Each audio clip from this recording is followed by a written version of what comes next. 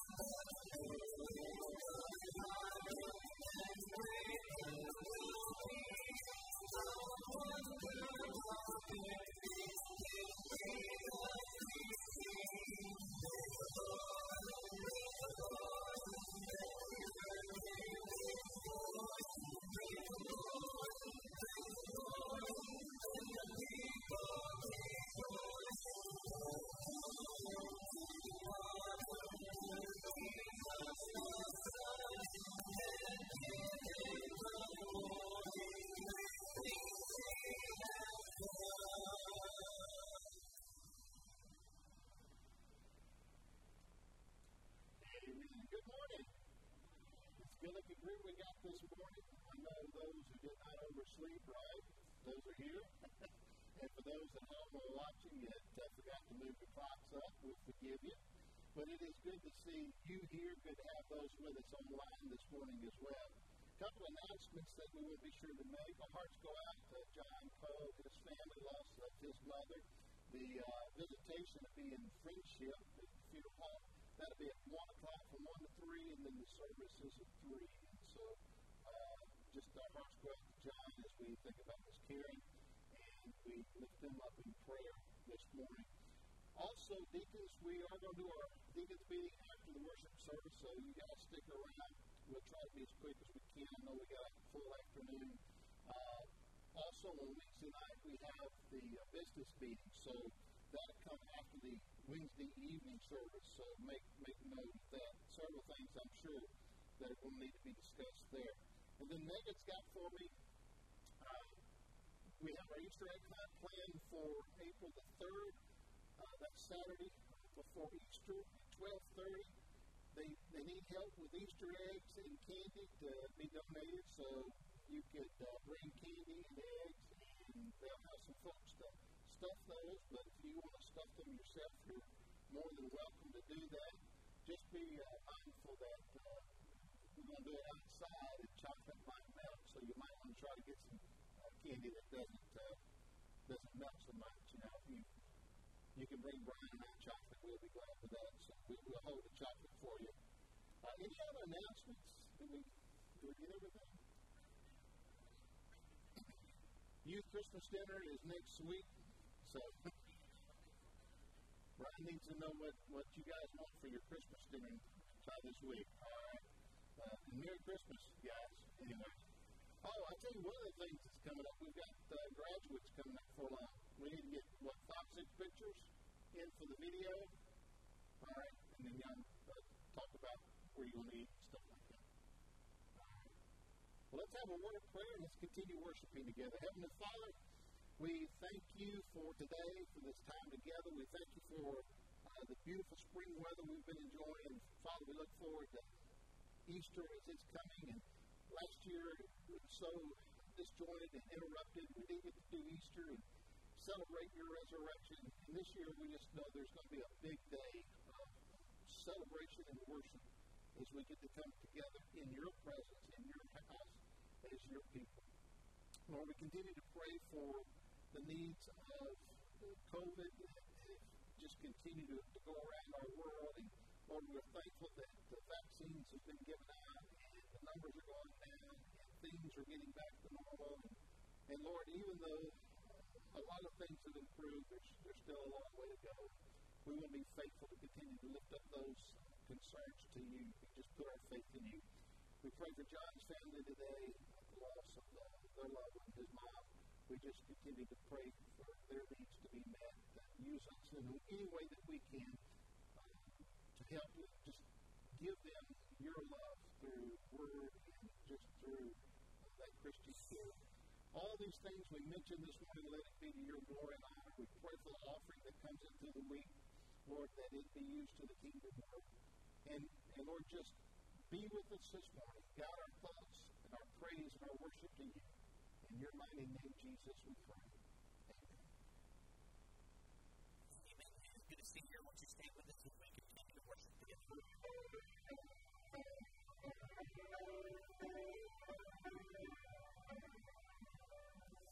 We will glorify the King of Kings. We will glorify the Lamb.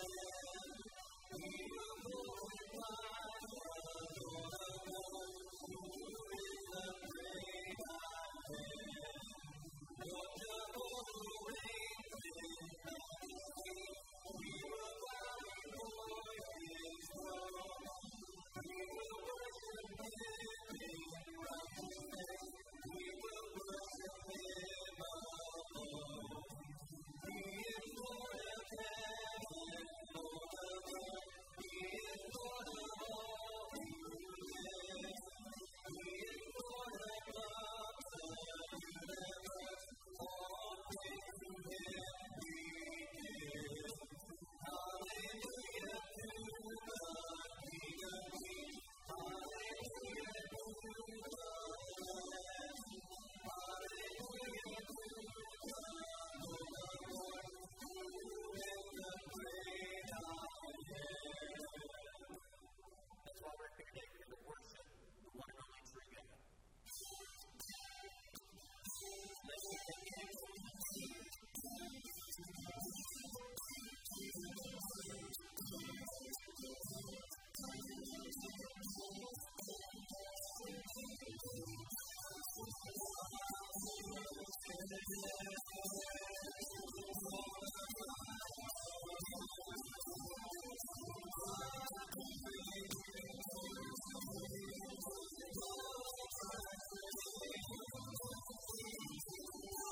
Let's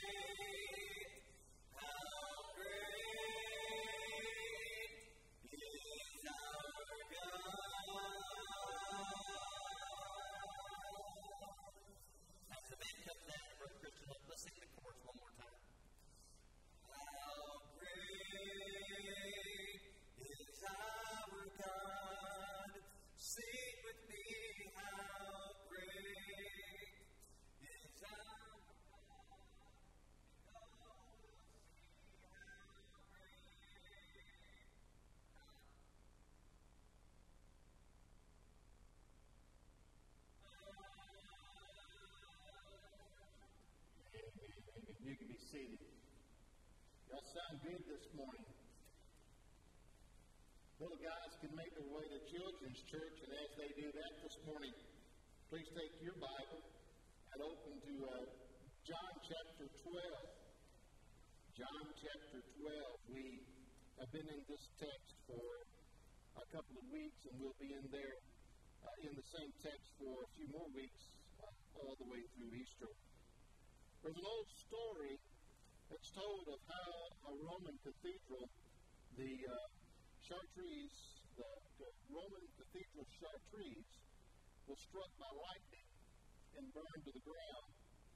And without any hint of planning, though, thousands of people came from all points of the compass like a giant procession of ants. And they began to work together. They began to rebuild the old site. There were master builders, there were artists, laborers, clowns, noblemen, priests, and just regular old citizens. That's the way the story is told. And the story goes on to say that everyone pretty much remained anonymous, and to this day, they really don't know who was behind the rebuilding of that great cathedral of Chartres. Well, I want to say to you, there could be absolutely no doubt behind our salvation, what the Bible calls so great a salvation. It's what we were singing just this morning in that last praise hymn. How great is our God. Christ Jesus has given us a great salvation. What we wanted to do was think about Easter as it's approaching and that great salvation that Jesus gave us by way of his death and suffering upon the cross. And you know, a couple of weeks ago we were here in chapter 12, and we were looking at that verse, and we were finishing up the series that we were in on Satan. And Jesus says there in chapter 12, verse 31, that the judgment of the world is now come, and the ruler of this world to be cast out. That was what kind of brought us into that chapter a couple of weeks ago. But as I was just reading through it and looking through it, there were some things about this particular chapter. In particular, there were some phrases and there were some words that kind of like talons of a great bird of prey just ripped over my heart and said, don't leave here, Chris. Let's exhaust this entire chapter, because it really is a chapter that helps us prepare and think about Easter. It's set during the Passion Week, and there's so much here that I will say that the messages, both this Sunday and last Sunday and all the way through Easter, are what I'm going to call text-driven messages. And this is a text-driven series. Last week we looked at the phrase where Jesus said, now my soul is troubled. And we thought about that for a little bit last week. I mean, to think about the God of peace, the one who has never known no peace, the one who is the great peace giver, said about his soul, about his own life, about his inward emotions, that he was troubled. We said that word was probably a better understood word if we use the word trauma. He was feeling traumatized on the inside as he thought about the cross and what it meant and what was going to happen and the things to come. And so we looked at that. Well, there's another phrase this morning I wanted to look at, and it's another one that jumps out at us. And it is this phrase, my hour has come, or I've come to this hour. And we're going to read the verses 27 to 28 of John 12. We're going to read more of this chapter in a little bit. That's our key passage. And we're kind of tying all of these text phrases and thoughts that are jumping off the page at us around this line of thinking. The strange glory of the cross and the strange glory of Easter. because Jesus is talking about the glory that is going to be given to the Father and the glory that the Father is going to give to him. And there is a certain sense of glory that we, even today, still celebrate when we think about the cross and when we think about the resurrection. But yet, when we back away from it and look at it, it really is a strange glory. It's not like what we would think the King of Kings and the Lord of Lords would actually have to suffer and endure in coming to this world he created. We would think that he would be received as a king, that he would be honored and praised, but that's not the case. As we go through the Passion story, as we go through what happened with Jesus. Also look at verse 27 and verse 28. These are our key focus passages for today. Jesus said, "Now is my soul troubled." We looked at that last week. And what shall I say? He asked the question. And it's a question that's being lifted up as a prayer. What shall I say? Father, save me from this hour. Underscore that word, hour. It's a word that means from this moment, from this time that is coming up that I'm going through. And then he says, for this purpose, I have come to this hour. Again, Jesus speaks about that time, that moment, that purpose. And then, of course, Jesus says, Father, glorify your name. Then a voice came from heaven. And we said this is one of three occasions where God the Father speaks from heaven. One was his baptism, one transfiguration, and then one here in this prayer that Jesus had prayed. And the Father says, I've glorified it, and I will glorify it again. Again, that's one of those phrases that jumps out at you. The Father speaks from heaven. That certainly ought to underline that this is an important moment and an important event in what's going on. If you were to read through the book of John, and I hope you have in your Christian studies at some point, matter of fact, the Gospel of John is the one book that I encourage new Christians to read through, and also if someone says they're not a Christian, they want to know about Christ, they want to know about Jesus, and they're not quite ready to make that step of faith yet, John's the Gospel that I often say, well, read through the Gospel of John. It is the evangelistic gospel, certainly. But it's also the gospel account that makes Jesus so real in terms of his love for us. You just see God's love all throughout this book. But one thing that you would hear if you were to read through it over and over again is the discussion of my hour. Over and over, Jesus says, my hour, my hour. John Phillips, who y'all know I like so much, his commentary, he puts it this way. He says, the hour had come much closer the hour he was born. It had come much closer still the hour that he was baptized and identified with the race in which he had come to redeem. It had come much closer when he had descended from the mount after the meeting with Moses and Elijah to talk of his decrease. It had come much closer when he had performed those miracles in Jerusalem on the Sabbath, challenging the principles and the customs of the rabbis. It had come much closer when he had declared himself to be God.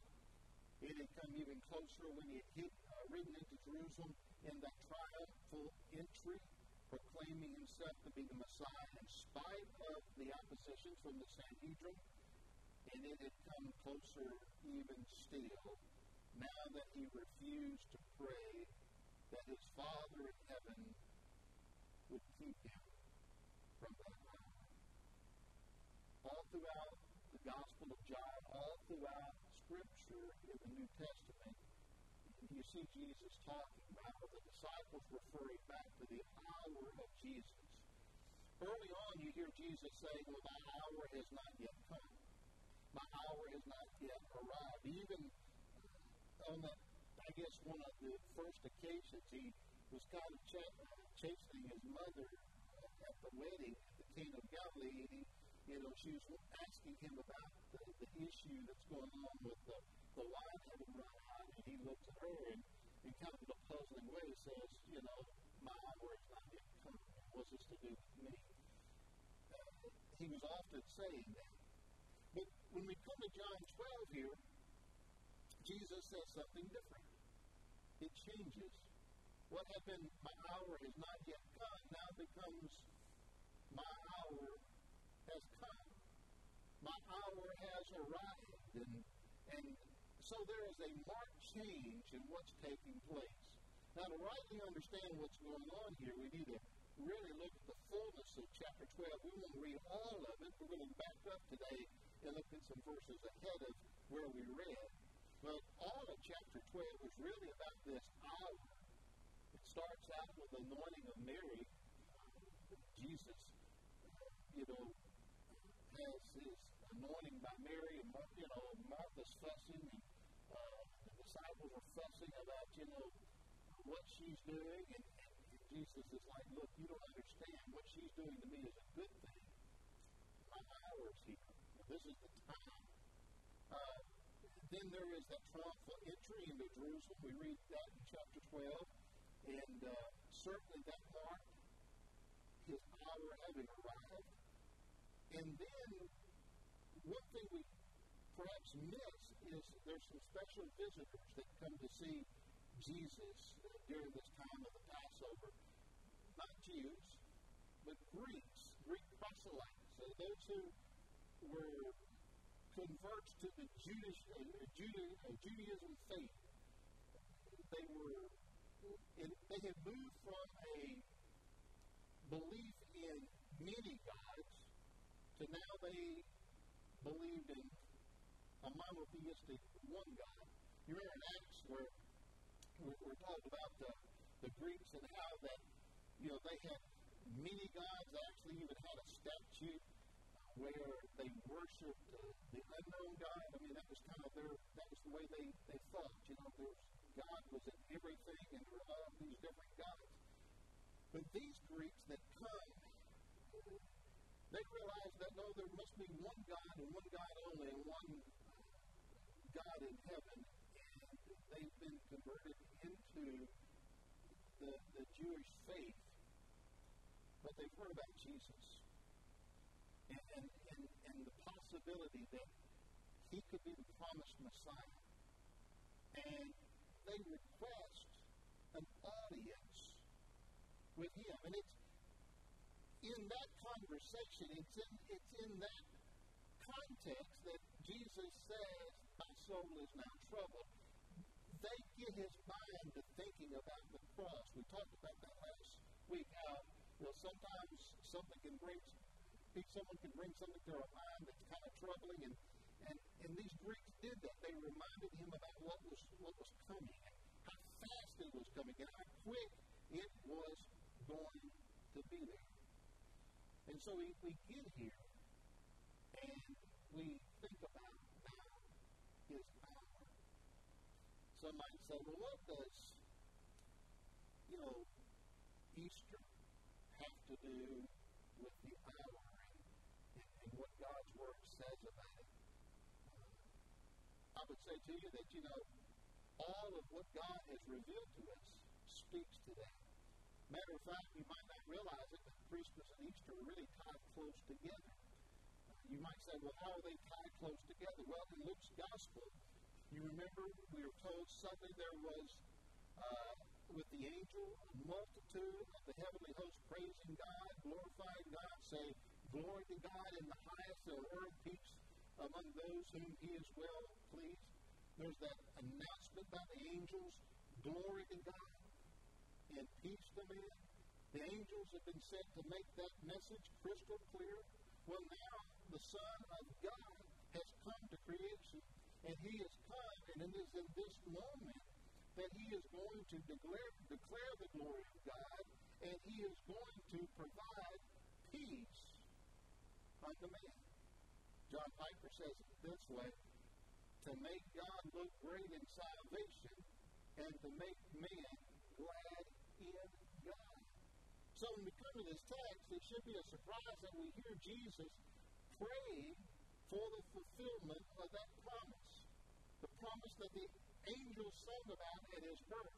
The promise that's being revealing itself as he's lived out his life and as John reports it and gives it to us.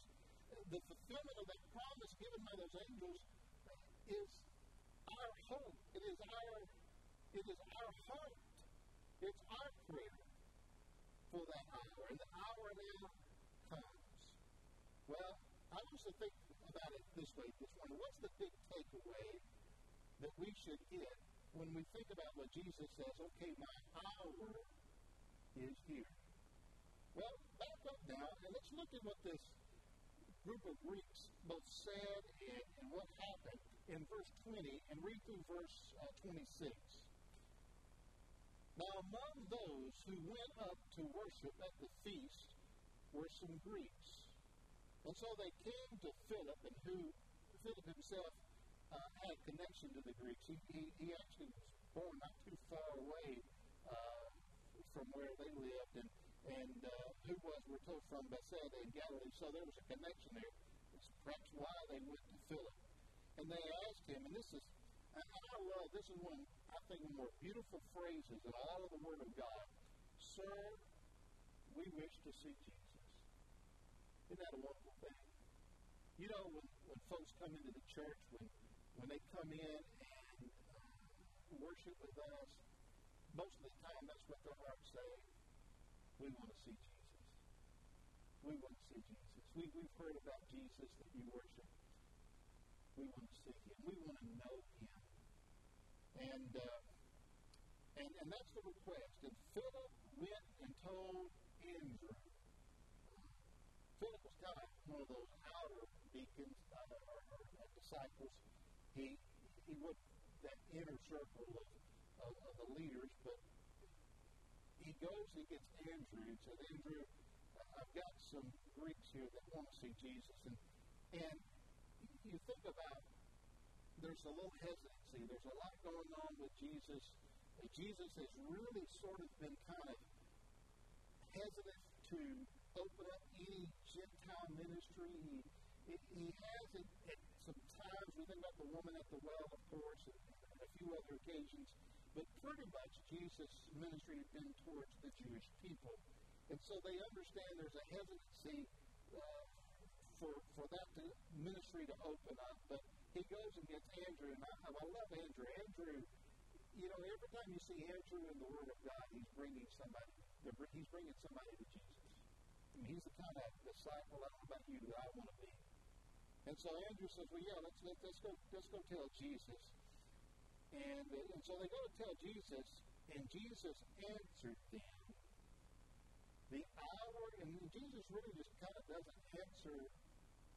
He just kind of begins to tell them something. And so it's a little odd. Jesus says, the hour has come for the Son of Man to be glorified. Truly, truly, I say to you, unless a grain of wheat falls into the earth and dies, it remains alone. But if it dies, it bears much fruit. Whoever loves his life loses it. Whoever hates his life in this world will keep it for eternal life. If anyone serves me, he will follow me, and where I am, there my servants be also. If anyone serves me, the Father will honor him. Rather strange. Here are these ones that come. They want to see Jesus.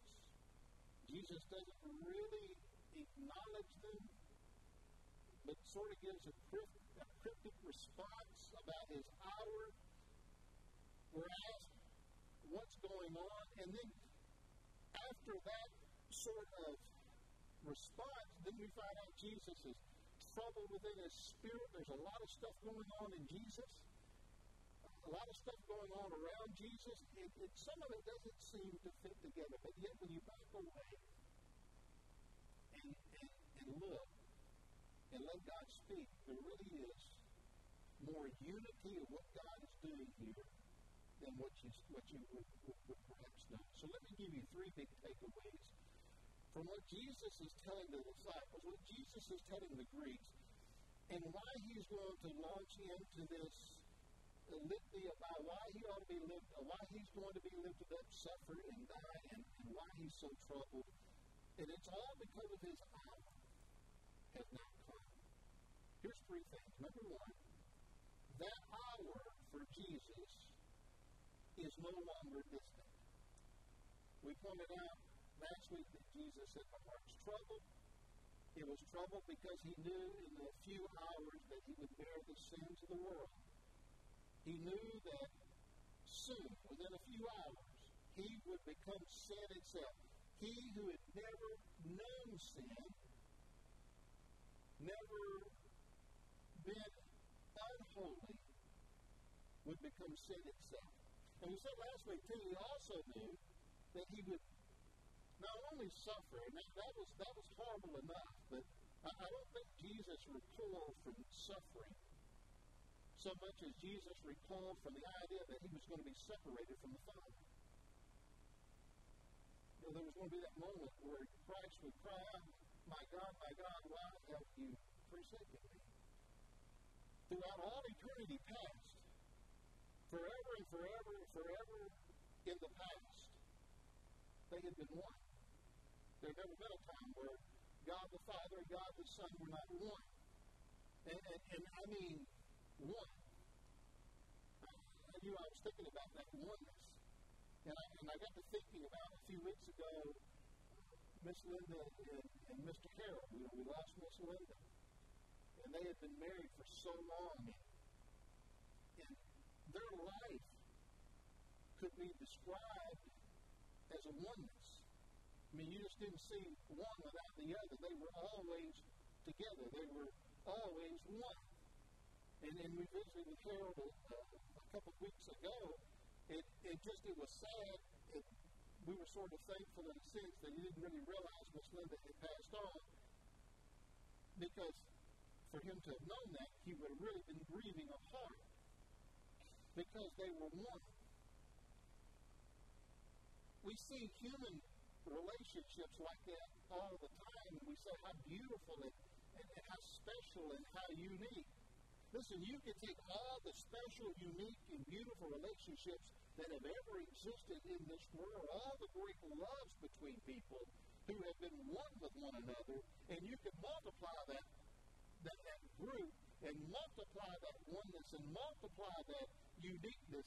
Listen, you can multiply that times a million, a billion, pick a number, and it still wouldn't begin to scratch the surface of what it was to be one between God the Father, God the Son, and God the Holy Spirit. There's no way for us to comprehend what Christ was going through in his turmoil about being separated from the Father. So it's in this moment. It's in this moment that his soul is troubled. 2 Corinthians 5:21 tells us that God made him who had no sin to be sin for us. Galatians 3:13 says it this way: Christ redeemed us from the curse of the law by becoming the curse of the law. Christ had become cursed. Christ was the curse. It's incredible. It's inconceivable. Have you ever dreaded something you knew was coming, and then that moment got there, and at that moment your stomach was sick? You were sick in your stomach. I can remember that. I mean, as a kid, I can remember a few of those. I mean, report card day. I hated report card day. And I don't know why. I got what I deserved, and I got truly what I expected to get. But I always hoped that it was better than it would be. You know, and they would pass out report cards, and I'd open up mine and I'd go, you know, of course, everybody else in class would say, what'd you make? Oh, I didn't see it. But as bad as that was, it wasn't the worst moment. The worst moment was I was going to have to carry it home. Mom and Dad were going to have to sign it. That was the moment I dreaded.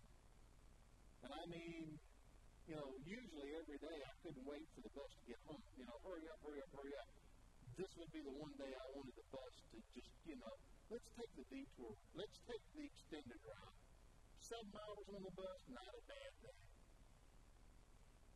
And as closer and closer I get to the house, the sicker I get. And, of course, Mom was always the first to see it. Dad would be coming in a little later, and she'd say, well, you can show it to your dad when he gets here. Dad was like, oh, now I got to wait again. Can't we just get this over with? We've been there. The hour for Jesus is no longer distant. It's not even a theological, ethereal thought. Something he might do or plan to do or purpose to do. No, it's here. The moment has arrived. You've been in that moment in life. Do you see it? Christ has gone through what you and I go through in life. Experience that moment where we're just sick on the inside. Life's hard, isn't it? It has its moments that are tough. The second thing that this hour says, and as I think about it, what he says to these Greeks, that hour, listen, that this hour for Jesus now loses its distinction. We mentioned, you know, there had been that my hour's not yet come, my hour's not yet come, and now it is here. But also, and this is a little harder to follow, but nonetheless it's important. Jesus also had talked about my hour of suffering, my hour of suffering, and my hour of exaltation. When you read about it, sometimes as an hour of suffering, sometimes as an hour of exaltation. But all of that now disappears, this distinction. Is it suffering? Is it exaltation? Jesus says now it is the hour of his glorification. Verse 23. The answer, the hour has come for the Son of Man to be glorified. At our first reading, we think, well, this is a triumphal statement. Jesus is declaring that the Greeks are here and he's now ready to be glorified. But yet, Jesus follows that up in verse 24 by saying, truly, truly, I say to you, unless a grain of wheat falls into the earth and dies, it remains alone. But if it dies, it bears much fruit. You see, what Jesus speaks of here is in the self-same breath, it is the hour of his suffering, but it is also the hour of exaltation.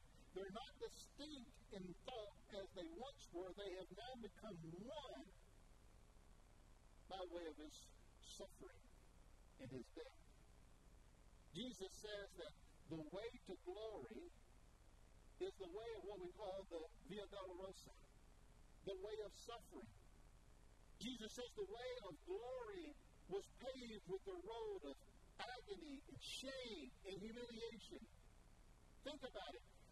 In the wilderness, when Jesus went out there and Satan tempted him, he was given the easy way out. He was given the bypass for the cross. All you have to do is just sort of kind of flex a knee to me, and you don't have to suffer. You don't have to die. You can have the kingdoms of this world. Everything you say that's important to you, I'll give you if you'll just, but what? Worship me. It's just me and you, Jesus. But Jesus refused the easy way. Instead chose the Father's way. And Jesus then says, my hour is come. My hour is come. Glorify my Son as the Son glorifies you. It is the hour of glory. Kids have a good time like that. Resurrection came. I thought about something this week. What is the cross about? You see, I think we all make this mistake that the cross is about us.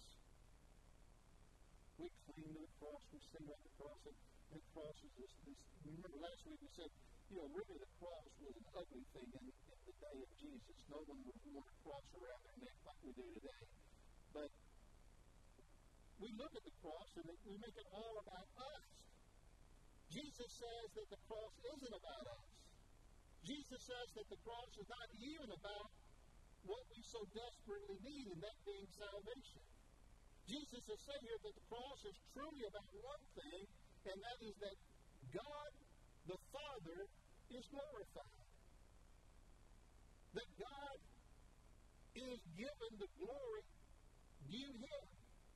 Jesus is saying, even if it cost us the way of suffering, whatever it takes to give God the glory is what we must do with our life. Let me ask you this question. What is your number one priority? What do you want most? Is glorifying the Father number one? It was with Jesus.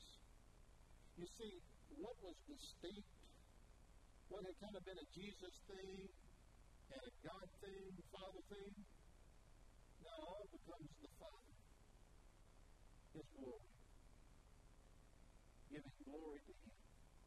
What was distant is now near. And this is the third thing that the hour shows us.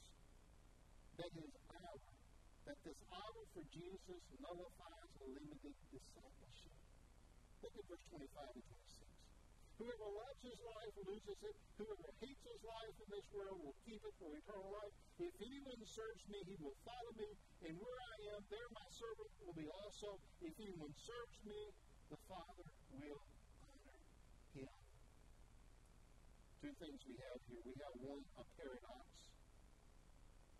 Something that on the surface just doesn't seem to make sense. It looks like two opposite things. It doesn't really fit together. And what is that? Well, Jesus says that death is the way to life. If you're really going to live, you've got to die. It doesn't seem to fit. On the surface, it doesn't seem to go together. But think about it. God has illustrated that for us in nature, hasn't He?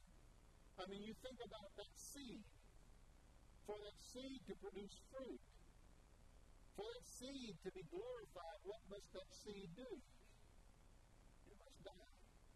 You go to the Home Depot or supply tractor or co-op or wherever, and you get that little seed pack for your garden or your flower bed. You come home and you put that seed pack in your drawer, I can tell you, unless there's some kind of great miracle that takes place, it ain't going to do anything. But if you take that seed and you put it in the soil there, and you put it where there's that sun and where there is that water, listen, what will happen? That seed will die, and in that death, it will produce life. That's the way it is with Christ. That's the way it is for us. We must be so committed to Christ that there is no place of self-centeredness. No place of self-concern. We must be willing to die just as Jesus was willing to die. That's the paradox. And the principle is this. If anyone serves me, he must follow me, that where I am, my servants will also be. It's a word to the Lord's followers. Every person has to determine which world in which they will serve, which world they will live for. Will you live for this world, or will you live for eternity? Will you live for this moment, or will you live for that forever moment? Will you live for earth, or will you live for heaven? Will you live for yourself, or will you live for the Savior? It's the choice that we must make. It's not only a word for the followers, but it's a word for the Father. If anyone serves me, the Father will honor him. Let me just give this message to you, one great concluding statement. It is possible to have a saved soul and a lost life. That's the sermon in a nutshell. That's what Jesus is telling these Greeks. That's what Jesus is telling his disciples. You've come seeking me. You've come looking to me. And that's what you're going to be doing as Easter approaches. You're going to be going back to the cross, looking to the cross, thinking about what Jesus did for you at the cross. And if you're not careful, you'll make the cross all about you. The cross isn't about you. It's not about us. It's not about the church. It's about the glory due to the Father. Millions have been saved, but many have never served. At the judgment seat of Christ, there will be those who will be honored. John Phillips said it this way. You know, I mentioned him earlier, but he said something that I wanted to give you I thought was pretty powerful. He said, there are those there who have died. He said, these are the ones at the judgment seat of Christ that will be honored. Those who have died martyrs' death, those who have forsaken homes and lands, those who have forsaken loved ones and friends, those who have given up homes and businesses, those who have chosen to serve Him afar off places, those willing to live with the godless tribes, those who are translating the Bible into strange tongues, those who tried to bring healing to the sick, those who answer the call to preach the gospel, or share the gospel to a lost and dying world, those who are willing to blaze new trails for Jesus, those who plant churches, build hospitals, build orphanages. These are those, he says, that will be honored by the Father. It's possible to be saved and lead a lost life. It's possible to take the blessing of the cross and keep it to yourself. It's a tragedy, but it's possible. You know, timing is crucial in every life. Jesus says, my hour, my hour. He was always thinking about the timing of his life. My hour's not yet, my hour's not yet, my hour's not yet. And then there came that day, Jesus said, my hour's here. We ought to live our life in such a way that we are aware that at any day, at any moment, could be a very special hour. I told you I wasn't a very good student, and I wasn't. My folks didn't really go to college. My dad had done just a little bit of college. By the time that I graduated high school, college was a new thing for my family. I didn't know anything about it. I took an ACT exam. I had no clue why I was supposed to take this. Mom just said, go to Lambeth and take it. Why?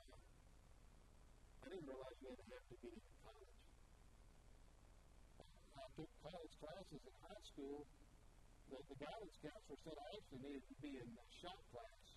That college wasn't for me. But I'll be honest with you, I didn't want to go to shop class because there weren't any pretty girls in there. True. I would be in those other classes, Mom. College was, I don't know. I didn't really know. Didn't really have the guidance. It just was the way my family was. I didn't have a plan. Graduation was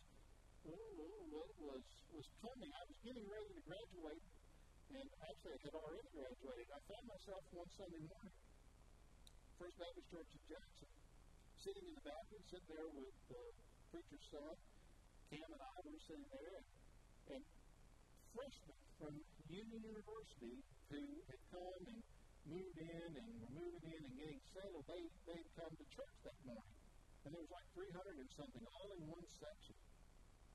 And I'll never forget Cam's dad, Dr. Brody, talking about, man, what a good-looking crowd. And he said, if you ever wanted to go to school somewhere, Union would be it because there were 6 girls to every guy. I registered at Union Monday. I did. Only got into Union because we happened to know one of the faculty there, Carol Griffin, who was a family friend at Union. He was a youth pastor at West Jackson when I was growing up, and we did a lot of stuff with him. And he said, well, I'd get him in on probation, sort of, because my ACT score wasn't good. And so Union was kind of one of those deals where they going to kind of wait and see how I did. And I didn't do too good that first semester. I barely got through it, all right? But I almost didn't go to college because had I missed that Sunday at First Baptist Jackson, I would have never gone to Union. Well, at Union University, that second semester, I took PE. I took PE because the first semester required I take something easier. So PE was a natural choice. I thought I could do that. I really was not a college student at all. And so I'm in my PE class the first week or so. I'm there, and it's right off of the student center, right there at the gym. And there's this really good-looking girl working in the student center. I went to PE every day. Not because I wanted the class to be great, because she was there. Y'all know who she was. That was my introduction. It took some while to reel her in, but I got her. I married that girl. Mama said that she wishes she had married me off in 6th grade. My grades got so much better when I got married. They did. All of a sudden, I was a better student. Walking down the hall at Union, going to one of my business classes, I get caught. Dr. John Adams. Brother John, Chris. Come here. Brother John was always in and out of First Baptist when he wasn't supplying somewhere. I was in the youth group with Tracy. Tracy was a few years younger than us.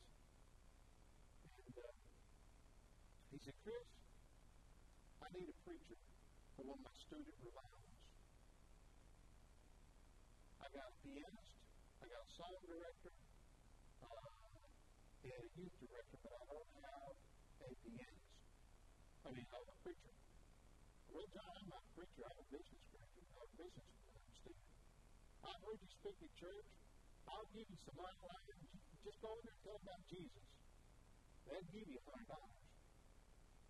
There's a story behind that too. I found out a few years ago when I was in revival with Brother John that $100 was supposed to go to the mission to the Union, not to me.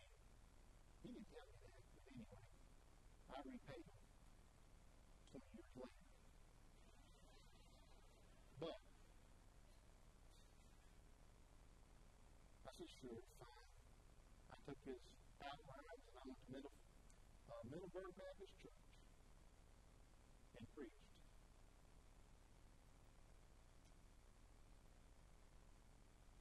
God was calling me, and I didn't know it. A few weeks later, I'm in Brother John's office, and I'm like, Brother John,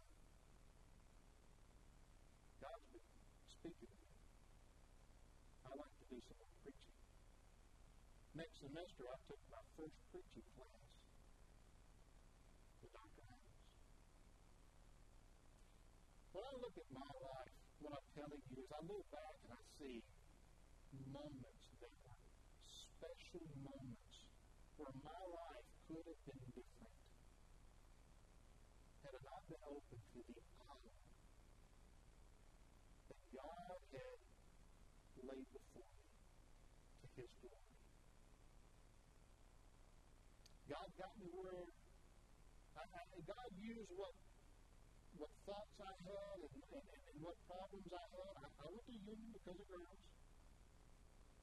But God didn't want me working on cars and refrigerators and other things. That wasn't His purpose for my life, to give Him glory. And so God used pretty girls to get me to school. God knew that I was a horrible student, but He gave me a smart, wise, wonderful, patient wife that turned me into a graduate with a master's degree.